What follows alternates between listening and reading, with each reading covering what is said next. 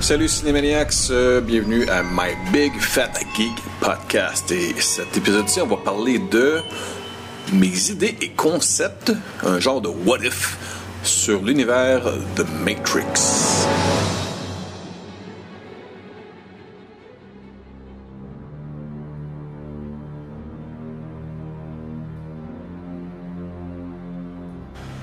Alors, c'est ça, j'ai un paquet d'idées et je sais pas pourquoi, on dirait que ma passion est en train de se décupler depuis un certain temps.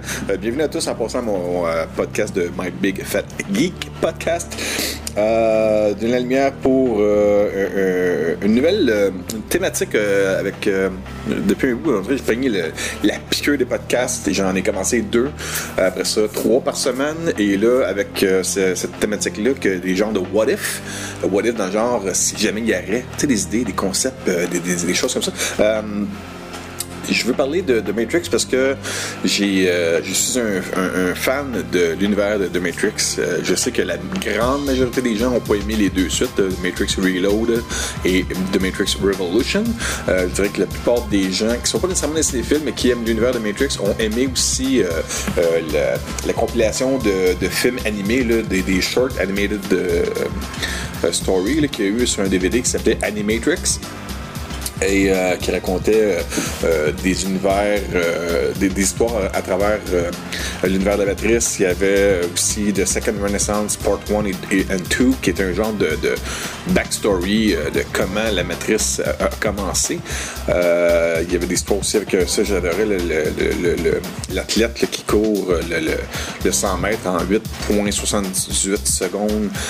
Puis son état physique lors de la course lui permet de traverser la phase où est-ce qu'il est dans la matrice et de se retrouver dans son environnement réel, dans le tube rouge là, pour quelques secondes, puis après ça il se rend compte que l'univers où il va être capable de faire n'importe quoi, même si avec la course il devient comme paraplégique, il se lève, puis parce qu'il sait qu'il est dans un monde qui est virtuel et non réel. Anyway, je ne vais pas commencer à faire une review de toutes les choses, mais juste pour dire que dans ces podcasts-ci que je veux parler à chaque semaine, je vais vous amener un peu ce que j'aimerais voir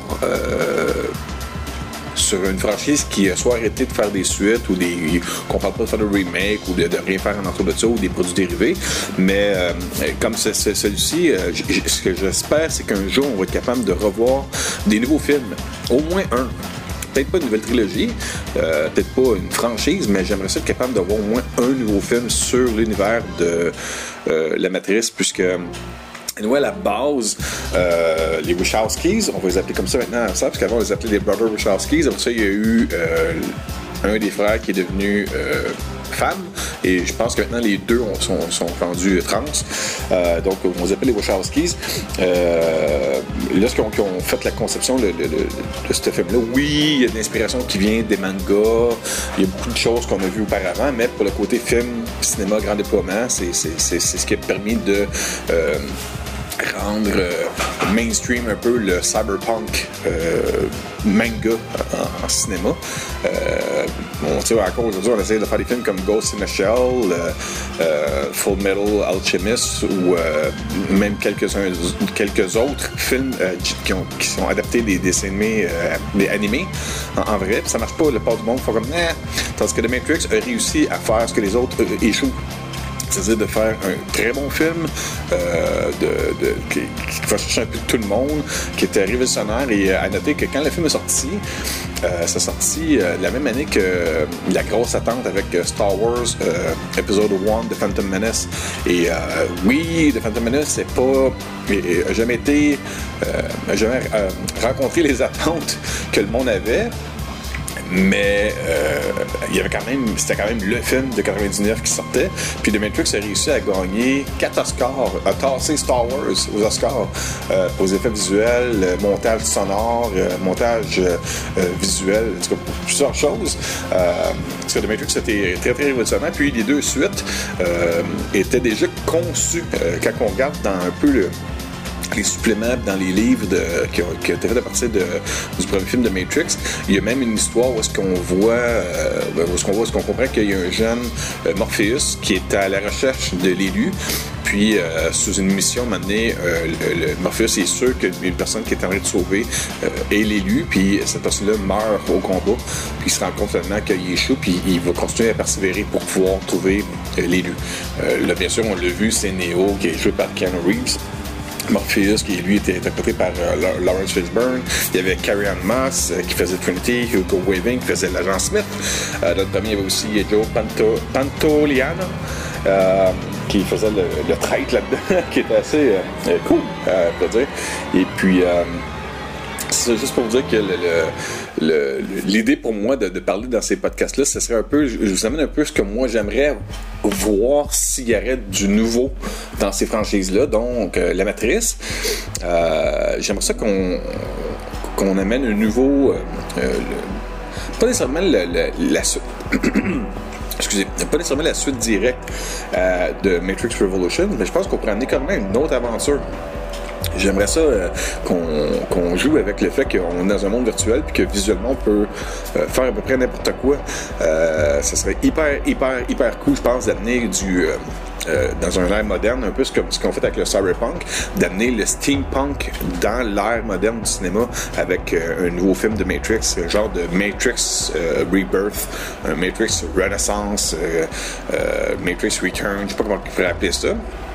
Mais garder un peu la même thématique, un peu de genre de titre pour les suites. Fait que ça serait un concept que j'aimerais pour l'histoire qui fait ce qu'ils veulent avec. Mais je pense que pour lorsqu'ils sont dans la matrice, le côté steampunk, ça serait visuellement assez trippant de pouvoir utiliser ça. Puis en même temps, on pourrait adapter le steampunk aux Sentinels, puis à tout le côté cyberpunk mécanique, technologique de la matrice en tant que tel, de tout ce qui est le côté, les robots, je sais pas si c'est exactement le terme, qu'est-ce qui est les Sentinels qui s'attaquent aux humains. Ça pourrait être une histoire qui se passe avant ça pourrait être une histoire qui se passe après ça, ils pourraient le mettre où ce qu'ils veulent. Ce que je me rappelle par exemple, c'est que comme c'est raconté aussi par l'agent Smith dans le premier film, il y a eu 6 niveaux de révolution au travers de la matrice. Et chaque fois que la matrice se rend compte qu'elle échoue à rencontrer le réalisme que l'humain s'attend de vivre dedans, elle se reboot, elle recommence. Puis quand on est rendu dans la trilogie avec Neo, Morpheus et Trinity, on est rendu au 7e niveau. Puis à la fin, c'est ce qui se passe. Il y a une révolution qui se fait, une entente qui se fait avec la matrice et les humains. Puis le film termine où est-ce qu'on voit l'éclosion du 8e niveau. Ça pourrait être une autre suite qu'on pourrait voir, là, le genre de niveau 8 de la matrice. Mais à la base de tout ça, ce qui m'excite un peu de vous parler un peu dans ces podcasts-là, de ces concepts-là, c'est que souvent quand je regarde un film, je me dis des fois, ça serait cool qu'il fasse ça, ça serait fun qu'il fasse ça, je m'attendais vraiment pas à ça. Puis c'est justement ça, j'aimerais, comme maintenant on voit un film, un peu comme ce qui m'est arrivé avec Split au début de l'année passée avec Night Shyamalan, où est-ce que tu regardes un film, puis à un moment donné, tu fais comme il y a de quoi de bizarre, il y a de quoi ça me rappelle quelque chose, puis que juste à la dernière minute du film, tu réalises que t'étais dans avec Split, t'étais dans l'univers de Unbreakable avec Mr. Glass et Bruce Willis. Ça m'a fait, c'est venu me chercher là-dedans, ça m'a fait triper bien raide. Puis c'est ça que j'aimerais qu'on fasse avec The Matrix. J'aimerais qu'on voit un film, pas nécessairement de super-héros, mais de quoi qui soit assez spécial, visuel. Puis qu'à un moment donné, quelque part dans le film, tu fais coudon, j'ai vu ça quelque part, mais je suis pas capable de le pinpointer un peu. Puis que juste dans les peut-être 2-3 dernières minutes qu'on voit Lawrence Fishburne apparaître, puis qu'on comprend qu'on était dans la matrice tout le long du film sans que le film s'appelle The Matrix. Ça serait un autre genre de phénomène côté cinéma que j'adorerais avec The Matrix. Anyway, je sais pas pour vous. Moi, j'ai adoré The Matrix. J'ai le coffret super lettre que le monde n'aime pas, mais dedans, il y a 10 disques DVD. J'ai acheté les trames sonores. J'ai même acheté le livre qui m'a coûté comme 100$, de The Art of the Matrix. J'ai pas acheté les figurines. C'était un moment où, à un moment donné, les dépenses ne voulaient pas que j'en mette trop j'avais trop d'affaires à appeler en même temps, mais à un moment donné, il avait même sorti, je pense que Todd McFarlane, il avait sorti les jouets de Matrix, qui étaient assez bien, des belles reproductions des personnages de l'univers de Matrix. Mais, anyway, juste pour dire que les deux suites même, là, moi je trouve de quoi toujours à défendre, parce que je suis plus capable de retrouver l'information, mais je me rappelle très bien d'avoir lu tout ce qui était la base du concept de l'univers de Matrix avant même des Wachowskis, avant même que le premier film soit fait. La trilogie était prévue. Fait que les gens qui disent le 2 et le 3 ça vaut pas de la chenoute comparé au premier, puis ça ne doit pas être ça, le concept de base des 3 films était fait. C'est juste que la seule chose qui est peut-être différent de ce qui aurait dû être, c'est que le budget du premier film n'a pas été assez gros pour pouvoir mettre toutes les scènes d'action que les Wachowskis voulaient mettre. Je me rappelle, il y a dans The Art of the Matrix, il y a une scène au début où Trinity se sauve des agents Smith qui courent sur les toits, puis ils ont dû couper une scène, ils n'ont jamais tourné finalement parce qu'il y avait un manque de budget quelque part là-dedans, mais je sais pas si vous vous rappelez la scène dans Wanted, ou avec James McAvoy qui est sur un train à Chicago, un train extérieur surélevé, puis à un moment donné, il y a un train qui fait le tour d'un building, puis il tire une balle, puis la balle à curve pour pogner un tueur, en tout cas, puis il y a un peu ça.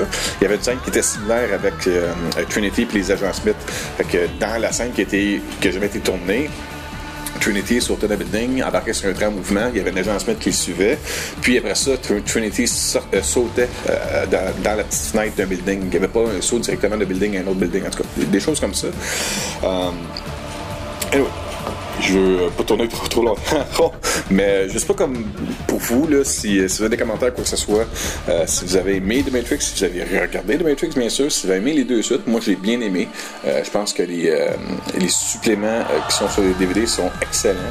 Les deux suites sont, d'après moi, deux très bonnes suites lorsqu'on comprend l'idée le concept là, du premier, deuxième et troisième film, l'univers en tant que tel. Puis la musique aussi, ça c'est assez c'est spécial, c'est du très hard rock punk. Il y a du Linkin Park, Marilyn Manson, Rob Zombie qui font la musique là-dedans, Deftones, P.O.D., Rage Against the Machines, Oakenfold.